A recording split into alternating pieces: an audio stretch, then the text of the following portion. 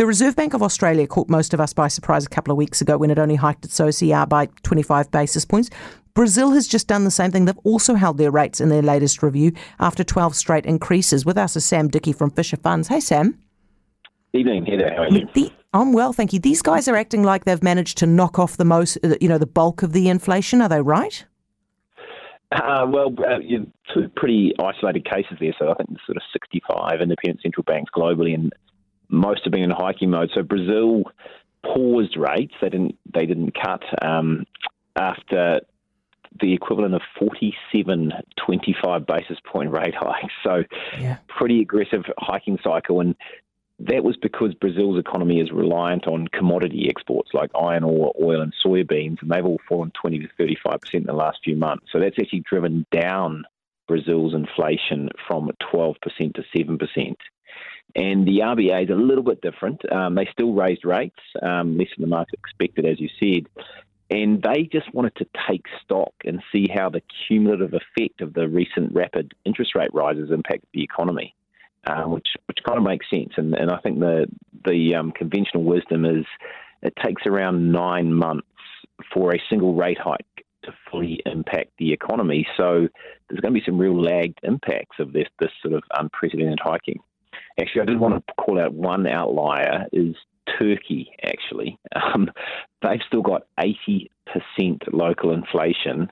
And they've actually been cutting rates. And a friend of mine said it's like they're running on the treadmill, but they're eating donuts and smoking cigarettes at the same time. Why are they doing this, Sam? Turkey in particular? Yes. Yeah, I think they're really concerned about a growth slowdown in geopolitics around the region. That was their reason. But I think they should be considered the outlier. Yeah, very much. Hey, so obviously, I mean, the contrast, there's a lot of comparison being drawn between the RBA and the RBNZ. RBA going a lot slower now, the RBNZ still going hard. But ultimately, the RBNZ will actually have a moment to pause, won't it, over summer where it doesn't meet and raise? Yeah, I think so. Eventually, everyone's going to pause. I think post those two moves by two pretty big central banks, I think everyone started chattering about a global dovish pivot, as it's called by central banks, and the Fed and the RBNZ certainly put paid to that. I guess the kind of bigger picture, why is it risky for central bankers to pause too early? And that's if the inflation genie's not put back in the bottle, it can get even worse. So everyone remembers the 1970s, the Fed started cutting rates in 1974. They kind of declared victory on inflation early, and it spiked again, and they had to re-hike even more aggressively. So I think central bankers are a bit paranoid about that.